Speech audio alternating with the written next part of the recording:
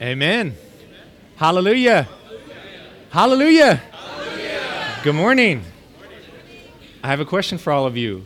Is Christ in you? Is Christ in you? The one we saw processed, who's done it all, who died for you, who was raised from the dead, the processed Christ, is he in you? You are the destination of the triune God. Okay? What book are we in this weekend? Colossians, a letter to the church in Colossae. Okay. We're going to frame this book, this message, and the entire universe with what I'm going to open with, okay? I'm going to frame the entire universe. The will of God. God's will. Capital W, will. Revelation 4:11 says, because of God's will, all things are and came into being. You're here. I'm here. This hotel is here. This universe is here because God has a will. And this is God's will for God. Not, we may immediately think God's will for me. Should I become an architect, a doctor, a lawyer, a missionary? God, what is your will for me? God's will for us becomes important when we enter into God's will for God. The book of Colossians is framed by bookends, the beginning and the end with God's will. I was just while you all were praying, I hope we're all, anyway, it's good we could pray before the message. It's good we can pray during the message. You know, Colossians begins and ends with things that mirror each other. Colossians 1:9, right in the beginning, 1:1, Paul says, I am a disciple through God's will. Then in 1:9 he says, I'm unceasingly praying for you that you would be filled with the full knowledge of God's will in all spiritual wisdom and understanding. Can anyone raise their hand and say, I am filled with God's will in all spiritual wisdom and understanding? As I was getting into this, I was just preparing, Lord, I just don't see that much. Forgive me, Lord, but you're not done with me. I want to see more. I want to see more of your will. Okay, the end of Colossians 4:12, Paul's co-worker Epaphras, he's praying and struggling on the behalf of us all in prayer that we would stand mature and fully assured in the will of God. So the book of Colossians is a book on the will of God. In Colossians 1:26, this will, it's just described as a mystery because God has a secret that he's had for eternity in him. He's been keeping a secret, and it was a mystery. In 1:26 of Colossians, it says, it's been hidden from the ages and from the generations.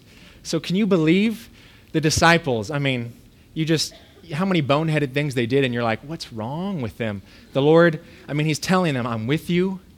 I'm going to Jerusalem. They're like, okay, cool. We're all going to be enthroned with you. He goes, no, I'm going to die.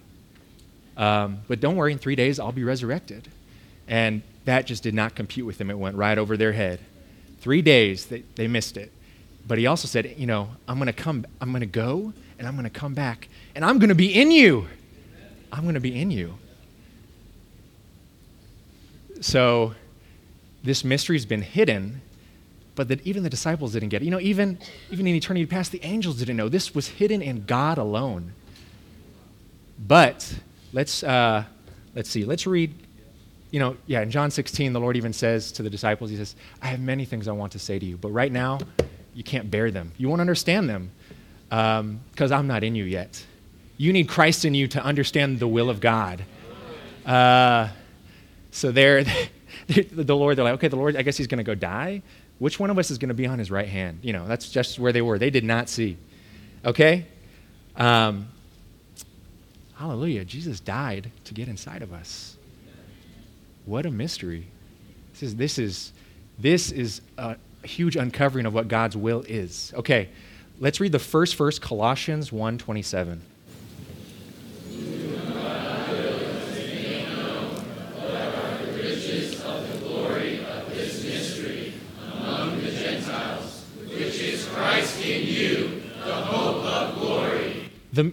Which is what? Okay, this book on God's will. We're zooming in to Colossians 1:27. God's will. No longer, I don't have to hide it anymore. I've been processed. I've resurrected. I'm the life-giving Spirit. I don't have to keep a secret anymore. My will is to make it known. God's willing to make known the mystery which has been hidden for like eternity.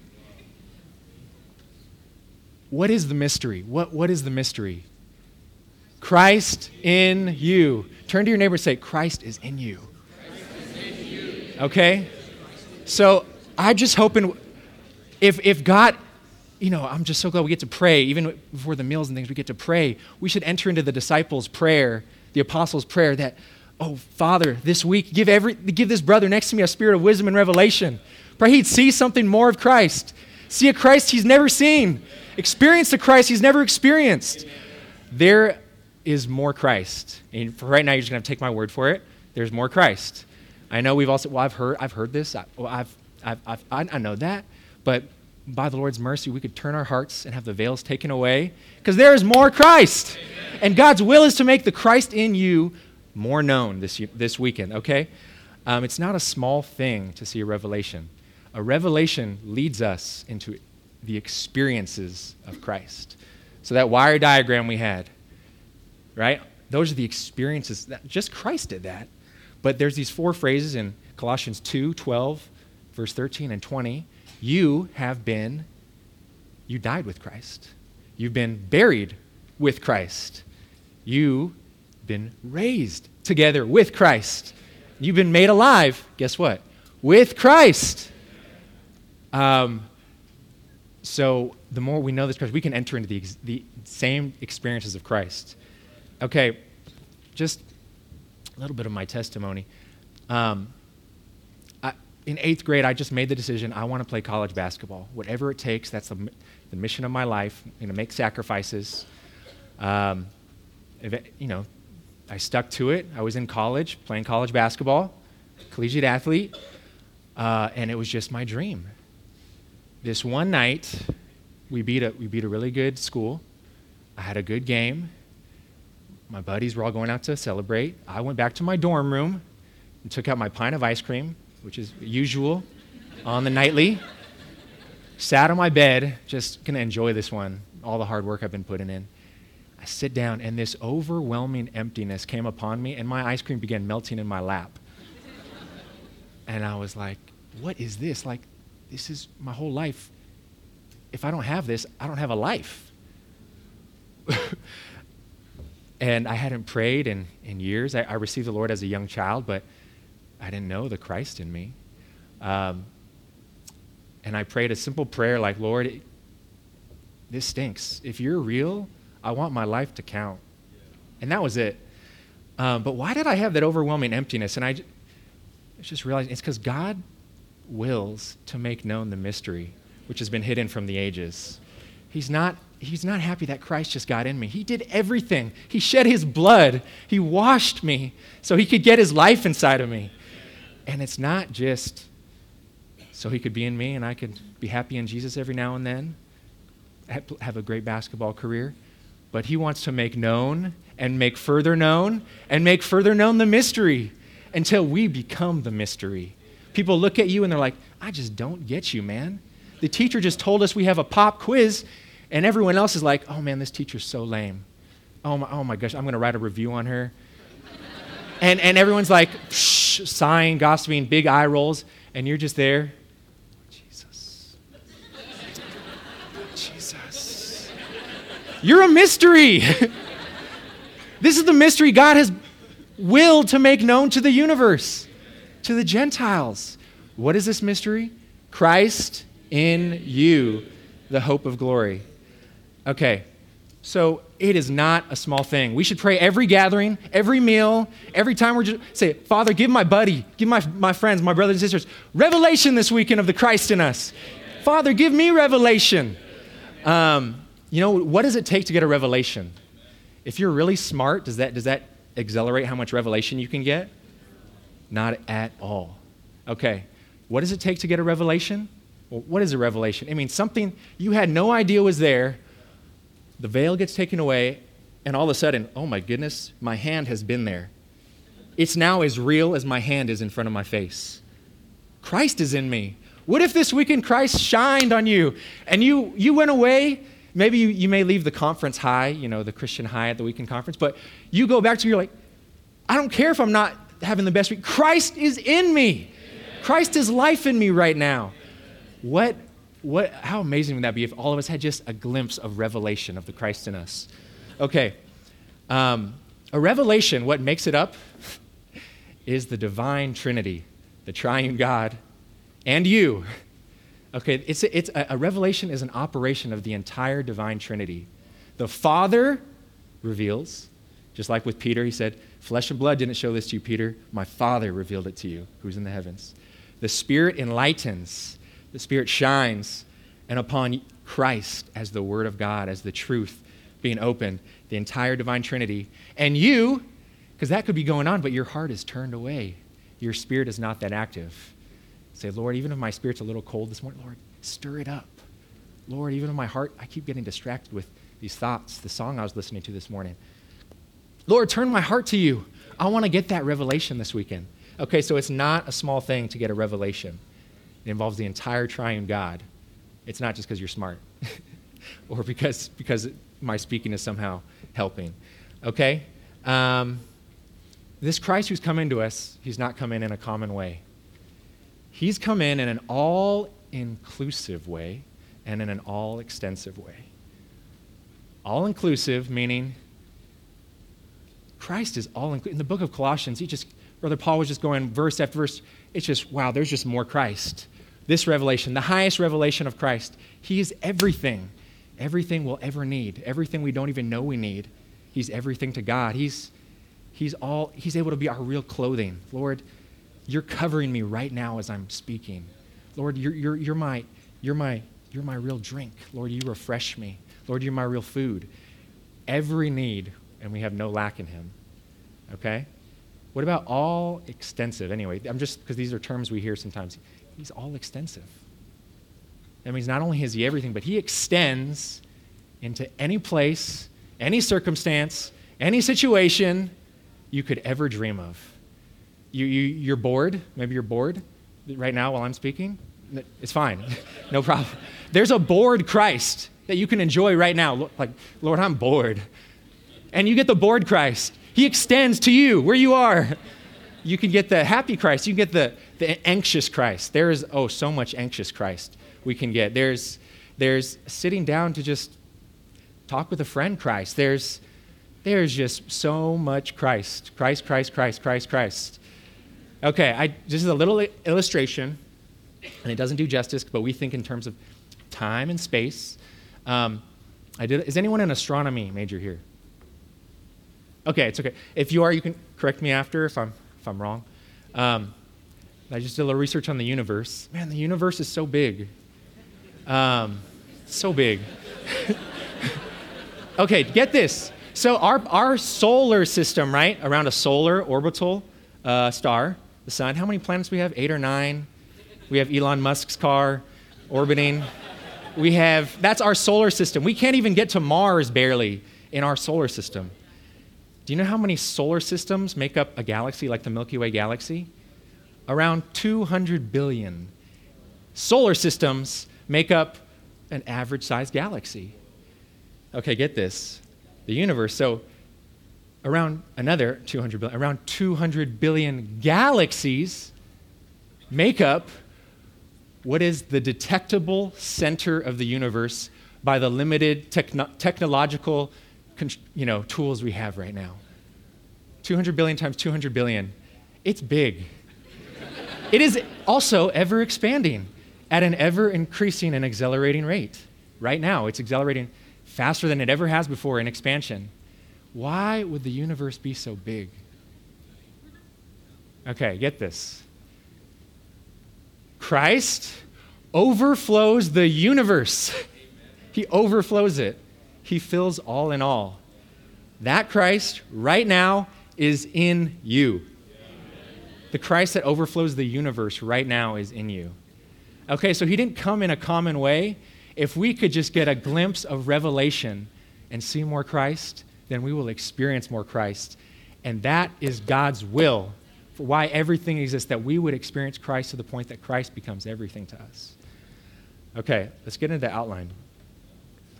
Let's read the first one. We're looking at three aspects Christ came into us as, and we need to seek to experience Christ in all these aspects. Okay, so number 8 is as our life. Okay, could someone, oh no, why don't we all read Colossians 3, 3, and 4?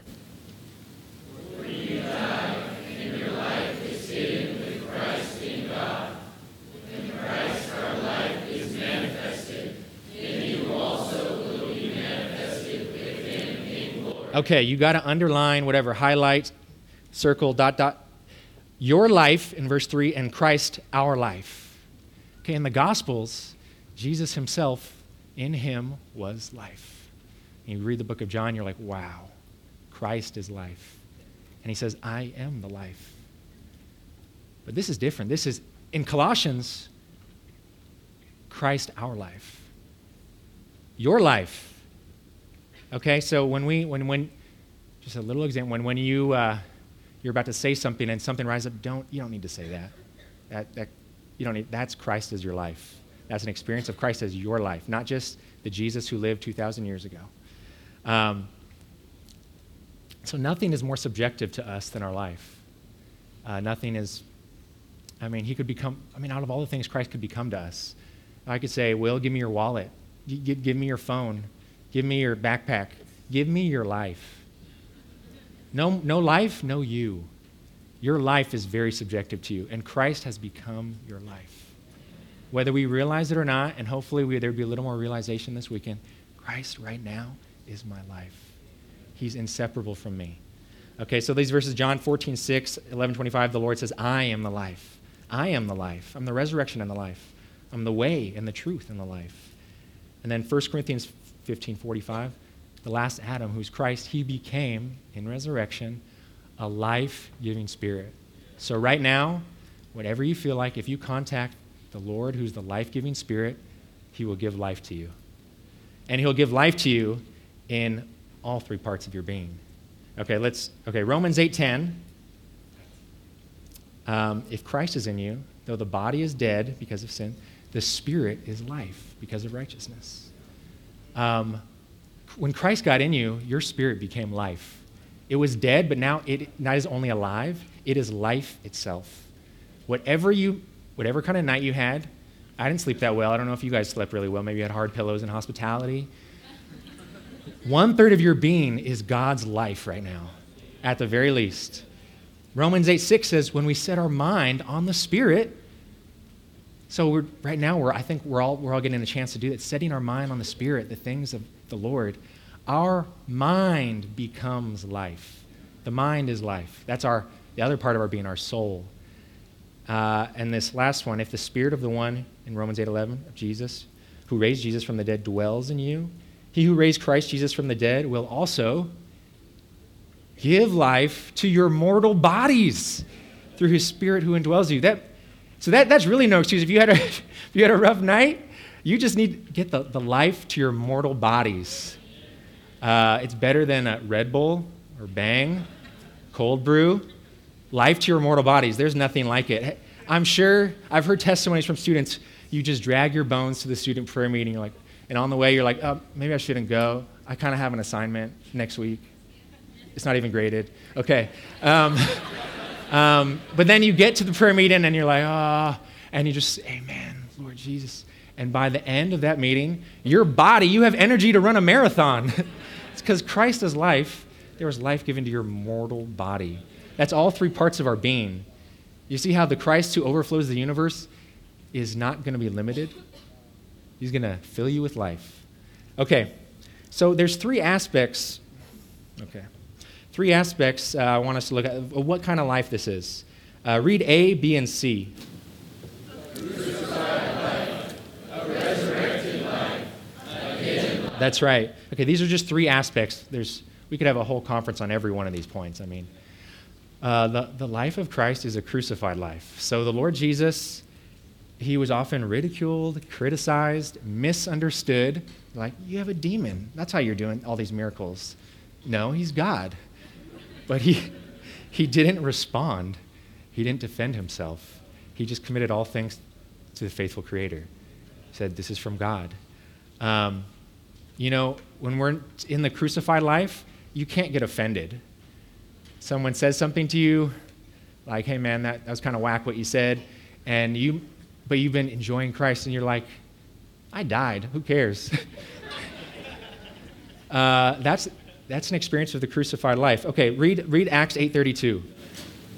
As a sheep he was led to slaughter, and as a lamb before his shearer is dumb, so he does not open his mouth.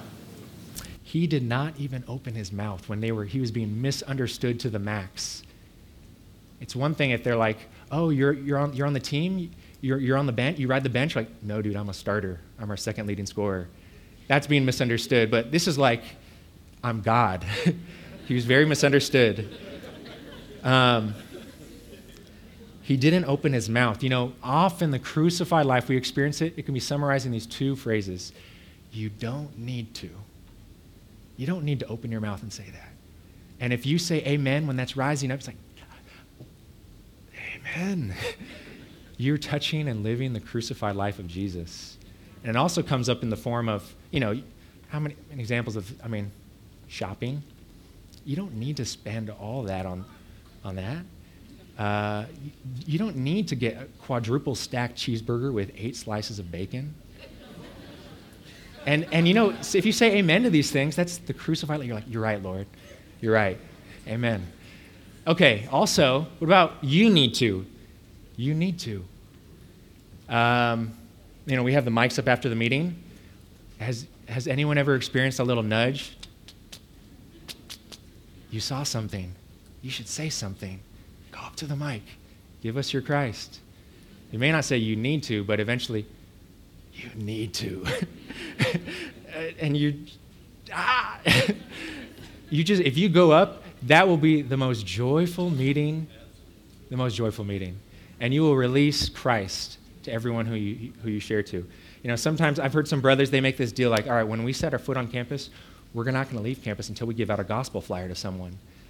Some brothers made this deal with me, not a deal, just a pact when we were in college. I can't tell you how many times I would get out of class, go straight to my car, and I'm like walking to my car, and the Lord's like, you need to hand out a gospel flyer. And I'm like, I try to put my key in, and then open my door and sit down and start the car, and then turn it off, start the car, turn it off. I'm like, fine, Lord, okay. Fine, okay, amen, I need to. And you just go find one person, give a gospel flyer. Over the years, anyway, lots of things happen when we just cooperate with the Lord, far above what we would ever imagine. That's just the best. But that's an example of the crucified life. Okay. Okay, let's read Colossians 4:6. We're out of time. Let your speech be always with grace, seasoned with salt, that you may know how you ought to answer each one. Okay, so our speech should always be with grace and seasoned with salt. Salt is the salting death of Christ. A lot of things we say are not that pleasant to be heard. And I just need more salt. Food, anyway, I lived in UK for a little bit. The food, they don't have as much spice. Not as much spice. And there's not always easy to find salt. When I came back to the U.S., every time I'm like, Mom, take me to Mexican food right now. Because salt makes it more pleasant tasting, more flavor. Okay, little experience. I was in a college conference like this when I was in college, and the brothers shared the sister verse to Colossians 4:6, which is Ephesians 4:29. It says, let no corrupt word proceed out of your mouth, except that which is good for building up, that it may give grace to those who hear. And me and my buddy, this is my companion in the Lord, but we both just got touched. Wow, how much of our words don't build up. And we were sitting there, and we spend so much time together. So much time talking together, just being together. My mom would always call us peas in a pod. So we got home, and we were talking about the conference, and we both just said, man, I just feel like we need to freshly give our relationship to the Lord. what if barely any of our relationship makes it into eternity? Like, how much of it actually will? And so we just said, Lord, we just give our relationship to you for your purpose. You know, this brother said to me right after that, he goes, hey, bro, I've been meaning to tell you something. You know, it's good. We all laugh and joke all the time. I mean, it's fine. I've noticed whenever you joke about this one younger brother, there's just something pointy in it, and it tears him down. And this was like a new, younger brother, and that just like, when he said that, I couldn't even open my mouth and say, no. The Lord just shined on me and was just salting me. He was just salting me. I was like, Lord. And I just couldn't move for a while. I'm like, Lord. And so I called up that brother, and I said, hey, bro, you know we joke a lot, and anyway, and there's nothing bad about joking, but I just want to let you know I'm sorry for, I think, many times I went too far. And he goes, no, man. And I said, yes, man. And we both started crying because he knew what I meant. That was real. And so these two areas, we need salt on our speech and on our relationships. Whether it's someone we don't like, we need salt. And if it's someone we're super close with, we're peas in a pod, we need a lot more salt. I can tell you, this week, I got a voice memo from one of them, and it was just a 5-second voice memo. It said, once I call his name, there's a flow within. That's it. That's it. And that turned me to the Lord, and I just gave him a voice memo right back. Turns me from my day, makes him Lord again. That was it. That was our exchange. So because of the salt, our relationship in Christ has been preserved. And that other brother who I used to speak, I would tear down to this day, like if not weekly, every few weeks, when I have something I don't know, I can't open to everyone, I go to him. And we pray, and I need, in my car rides, bro, can we just call on the Lord? I need the Lord. And he is, to this day, this is years ago, almost a decade ago, they've just been preserved in Christ. Okay, I'm not doing too good on my time, but let's go to, B, a resurrected life. Oh man, this is too good. Let's read Acts 16, those verses. Who, having received such a charge, threw them into the inner prison and secured their feet in the stocks. And about midnight, Paul and Silas, while praying, sang hymns of praise to God. Amen. And the prisoners were listening to them. Okay, this is Paul and Silas. Because they went to Macedonia and were there for the gospel, they were imprisoned in the inner prison. Not the general prison, the place where bad dudes go. They're in stocks, those wood stocks. It's probably dark, cold, no food, unbearable. And it's like, maybe Silas said to Paul, Paul, are you sure the Lord wanted us to come to Macedonia? Pretty sure right now the gospel's just stuck. God's stuck. Because we're here, look at us, I can't even move my neck.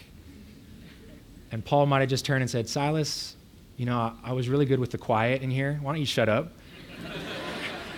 And, we have those, and not necessarily that exact exchange, but we just have these exchanges with our spouses, our roommates, and it's just like, okay, these things are kind of escalating. Let's just pull back, and it'll be uncomfortable for a few days. But no, they were about midnight.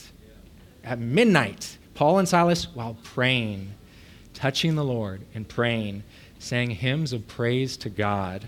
And the prisoners were listening to them. That is just amazing. When the Lord puts us in a prison, we're often like, Lord, I'm in this prison, get me out, get me out. And the Lord's not saying anything, but his desire is, let me in, let me in. He just wants to come in as the resurrected life.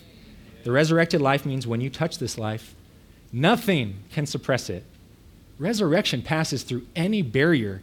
To this day, it's undefeated, and it always will be undefeated. Death, top opponent, was nothing. In Acts 2:24, it says the pangs of death were loosed since it was not possible for him to be held by it. So death cannot hold the resurrection life. What happened out of Paul and Silas, them just enjoying the Lord? I like this account. One brother told me, it's like God was so happy seeing his two disciples. They weren't moaning and groaning and blaming each other, but they were in him. He was like, woo, and just stomped his foot. And there was an earthquake. The Bible doesn't say that, but there was an earthquake. And it's like all the jail cells were open. All of them were open. Their bonds fell off. And the jail guard takes his sword. He's like, okay, it's the end of me. He's about to do away with himself. And Paul says, don't hurt yourself. We are here. We're not going anywhere. Man, they were in the resurrection life. They really were. And you know what that jail guard said? What must I do to be saved? You know? Right now, it may be like your friends are like, oh, they have this top jail guard position. But everything in their life is shakeable and can be shaken. And they might come to you one day, dude, what can I do to have that joy you have? How can I be saved? Paul says, believe on the Lord Jesus, you and your whole household, and be baptized. So when they went, the jailer baptized his whole household. That was the beginning of the first church in Europe, through two brothers exercising to touch the resurrected Christ. This life in us is resurrected. There's this one line in him that says, he's strong and in vigor. How buoyant is he? Like a beach ball. The more you try to suppress him, the more he rises up with might. This is the resurrection life. Okay, let's go through to C. Hidden life, yeah.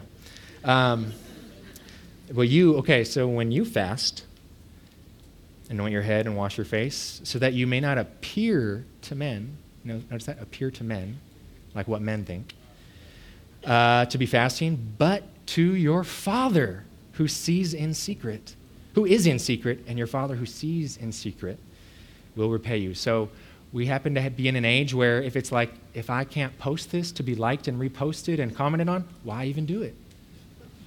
What's the point? The hidden life, the Lord's life was so, after he would do a miracle, he would go away to the mountains to be alone with the Father. I love this one title of God in Isaiah 45. It says, a God who hides himself. He's not boastful. He's not ostentatious. He's not looking for, hey, pretty good, right? You ever seen a sunset, a beautiful sunset, and then in the bottom corner, dash, G-O-D.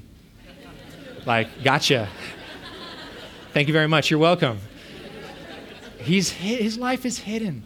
So when we do things looking for man's appraisal, probably not the life of Christ, not the hidden life. And I like these phrases, who is in secret. The Father, his character and where he is, he's in secret. You may be a student and you're like, oh, I'm only going to pray for 5 minutes. I'm only going to have a 5-minute prayer time. Or, I'm broke, like all students are. I have $5 in my wallet. Well, what if you gave $1 because the Lord touched you in secret? But then you get there, you're like, it's only $1. You put it back, and God's like, no, I was waiting for that. That was going to be given in secret, and no one would have known but me. So when we get man's appraisal, which anyway, just our natural life, it just seeks this out. It's like, even like in a hidden way, indirect, whatever, like subtweeting or something. I don't know how it goes, but like to get the glory for yourself. But Christ's life is so awesome. He doesn't regard the things that are seen. When you go to a believer's memorial who's lived a hidden life with Christ, it is probably the most touching thing in the world to go to. You will just be revived and encouraged. Because in this age, our life is hidden with Christ in God. In this age, it's not the time to be, I'm a son of God, everyone at work, don't you know? One day we'll be manifested, but in this age, and you go to a believer's memorial meeting when they passed, and they just lived a hidden life. I've been to a number of just old sisters, and it's like they never shared much in the meetings. They weren't that eloquent. They just, they couldn't explain a complicated truth to you.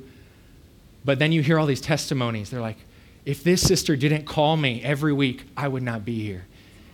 Because of this sister's prayer, I'm here. Because of her giving, she gave hiddenly to me for years, and I wouldn't have made it. Even humanly, I wouldn't have made it. Those things are hidden. Those things are seen by God because he is in secret, and he sees in secret. It is so touching. Just to see the hidden life of Christ lived out in his members. So that's that's it for life. So the practical, I wanted, because this is like a universal view we're getting, a practical handle on each. For life, since it's with Christ, if we begin to see this, and even if we don't, we will begin to involve the Lord, involve him with what we're doing. Just, Lord, I don't want to go to the prayer meeting. You're involving him. Lord, I'm going shopping. Can you, unless it's a pair of pants, you can shop with me, because I really want to get this specific pair of pants. Anyway, I'm married, so I hear about these stories, testimonies. Okay, so we involve the Lord as our life. We got to go. So, as the body of all the shadows, let's read Colossians 2:16 and 17.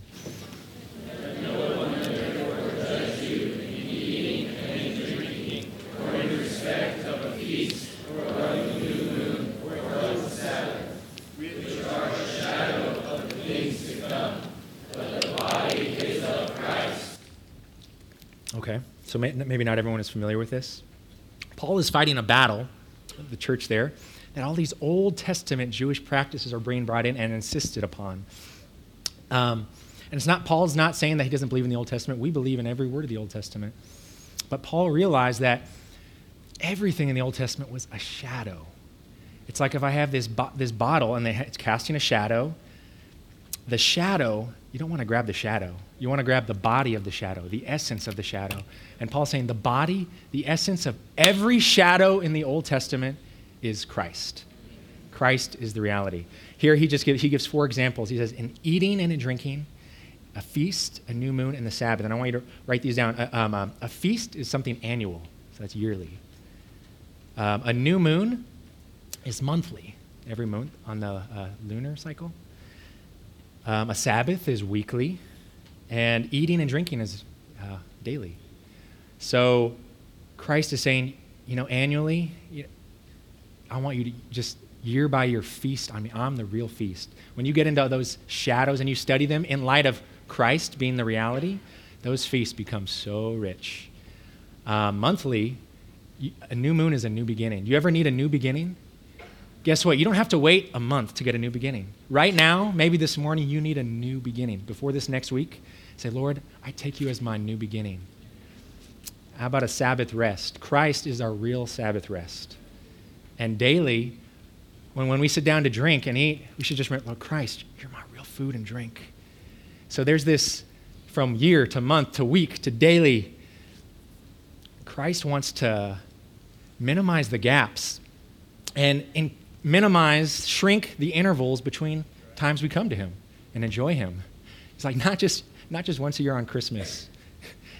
More than that, more than monthly, more than weekly. Moment by moment, this Christ overflows the universe. And he's so available. Okay, we're going to look at a few of these shadows in the Old Testament. Okay, so this is one, the Passover. 1 Corinthians 5:7 says, for our Passover Christ has been sacrificed. So this is something in the Old Testament. You remember when they're getting out of Egypt, and historically, okay, so, when you look at what actually happened, it's like, that's Christ. Historically, they would cross 2 pieces of wood, and spread out the lamb's limbs on it. After they inspected it to make it sure it was without blemish, they'd slay the lamb, and they'd take a little hyssop, and they'd put the blood on the lintel of their doorpost. That's Christ. We're not here talking about keeping those ceremonies, thankfully. But we're talking about enjoying Christ as the reality of the Passover. Christ has been sacrificed once for all. You don't need to do this every year. If your friends say, hey, do you celebrate the Passover yearly? Like, I celebrate it every morning, man. I take the blood of the Passover lamb. You know what you apply the blood with? Hyssop. A tiny herb that could grow in between cracks and walls. It's so tiny, but it typifies the believer's faith. Even a little faith. Oh, Lord, Lord, wash me. Whew. You're covered. And the death angel passes over you. Okay, so after that, so the children of Israel, they not only take the blood, but there's another part. They took in the lamb. They ate the lamb with all its parts. The head, the legs, the inward parts. They were strengthened to get out of Egypt because brothers and sisters, God's purpose is not fulfilled in Egypt. God's will is not carried out in Egypt, the world. So they eat the lamb. God leads them out by the cloud of fire. Do you remember what they're brought to? They're brought to a body of water. It's like, and they're like, why would God bring us here to be slaughtered? Well, after you've believed and been washed by the blood, God says, no, I'm not bringing you here to be slaughtered. I'm bringing you here to enter into my death, into a deeper oneness with me. Anyway, the Red Sea, here it's opened. They were baptized by the cloud, and then they enter in through the water. And what is this a picture of?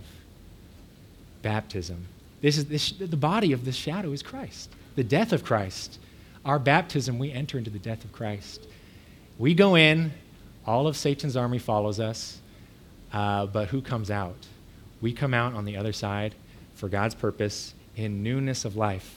And every Egyptian soldier that had troubled us, that wouldn't let us go to the meetings, that wouldn't let us enjoy the Lord, is buried in the death of Christ. It's not a small thing after you believe to then take the second step that Chris was talking about last night, to enter into death waters. Because if it's in Christ, you're going to come up, and all the enemies will not. Anyway, I know we will have an opportunity today, and it's good to just touch the Lord. Say, Lord, if I haven't been baptized, Lord, what about entering into this shadow and the reality? In the New Testament, the longest delay for someone getting baptized, 3 days. Paul, why do you delay? Rise up and be baptized, calling on the name of the Lord. Okay? Then after that, there's another shadow. I don't think we'll have time to get it. The manna and the water that they were fed in the wilderness. These are all, the practical application when we see Christ as the body of shadows. When we read the Bible, we won't come to the shadows, but we'll come to Christ as the reality of the shadow. So first, with life, it's that we involve him. Here, it's that we come to Christ, not the shadow. We're going to wrap up in just a few minutes here. This last one, Christ as our portion. Let's read Colossians 1:12. Giving thanks to the Father, who has qualified you for a share of the allotted portion of the saints in the light. Amen. And Colossians 2:6 and 7. As therefore you have received the Christ, Jesus the Lord, walk in him, having been rooted and being built up in him, and being established in the faith, even as you were taught, abounding in thanksgiving. Okay, unfortunately, we don't have time to get into this that much. This point could easily be 5 conferences. Christ our portion. We've all been qualified because of Christ's redemption for a share of the allotted portion. The allotted portion in the Old Testament, it's like you get this piece of land, of the good land, and it's yours. It's your portion, your inheritance. Anyway, we don't have time to read through all these, but in Deuteronomy 8, it describes the land. It's a land flowing with milk and honey. There's water and streams, springs, fountains flowing forth, wheat. There's food. There's everything you ever need. And I want to see under Deuteronomy 8, those verses. Can we read that verse 9? I just really like that. The land in which you will eat bread without scarcity, you will not lack anything in it. Okay, that's good. In this land, there's no scarcity of food. In this land, you will not lack anything in it. That sounds like being in Christ. In him, you lack nothing. There's this up above, there's Colossians 2:10, and you have been made full in him. And this is probably the richest shadow and picture of Christ in the whole Old Testament, the good land. And this is pointing to God's desire for his great will to bring us out of so many things to the point where we live in the land. We walk in the land. We have our being in the land. Whatever we're doing, we're just in Christ. So we read Colossians 2:6 and 7. You've received the Christ. We've all received Christ is in us. Great. But now God wants us to go on to walk in him, to have our daily living more and more in him. And just there's 2 conditions for walking in him. In verse 7, having been rooted and being built up in him. So the practical takeaway here is We need to take time to absorb God. If we aren't rooted in him, we haven't been built up in him, we can't walk in him. And I just want to read these portions that'll say this much better than me. This is from Colossians Life Study. Forget your situation. Forget your situation, your condition, your failures, and your weaknesses, and simply take time to enjoy the Lord. Take time to absorb him. Sounds good, huh? Take time to assimilate the rich element from him as the soil. If you take time to absorb the Lord, you will be able to testify that in Christ you have no lack. You'll be able to testify, guys, when I'm in Christ, I don't need anything else. You'll say that in your classroom and they'll think, you're a mystery and kind of crazy. But I need a lot of things. That sounds good. Okay. I do not have any confidence in a change of behavior which results from making a decision after hearing a message in a conference. If you hear this message and decide to make a decision, I'm going to walk in him. That won't work more than a day. My confidence is in what issues from becoming deeply rooted in Christ through contacting the Lord and spending time in the Word with much prayer. When we are rooted in Christ, there is no need for us to make up our minds about certain things, for spontaneously we shall walk in him. Lastly, while we walk in him, the expression of Christ will be built up in us. So we're rooted in him, and the expression of Christ is built up in us. And then we're able to just walk in him and express him, carry out God's will. Eventually, this expression will become the body, the corporate church life. Okay, so we're gonna stop there. I just want to end. We have the three practical to involve the Lord, come to the Christ, not the shadow. Take time to absorb God. And the most important factor, if we really want to enjoy the Christ and see more of the Christ who is God's will in this universe, is to love him. 1 Corinthians 2:9. The things which eye has not seen, and an ear has not heard, and which have never come up in man's heart. Dude, this Christ is so expansive and awesome. This Christ things have never even come up in man's imagination of what he can be to us. Things which God has prepared for those who love him. So the ones whose experience and seeing of Christ will abound are those who love the Lord. We need to be the Lord Jesus, I love you people. And when we say it, even if we don't feel it, our heart begins to turn and love the Lord. Okay? This was great to have a meeting on God's will with you all. That's it.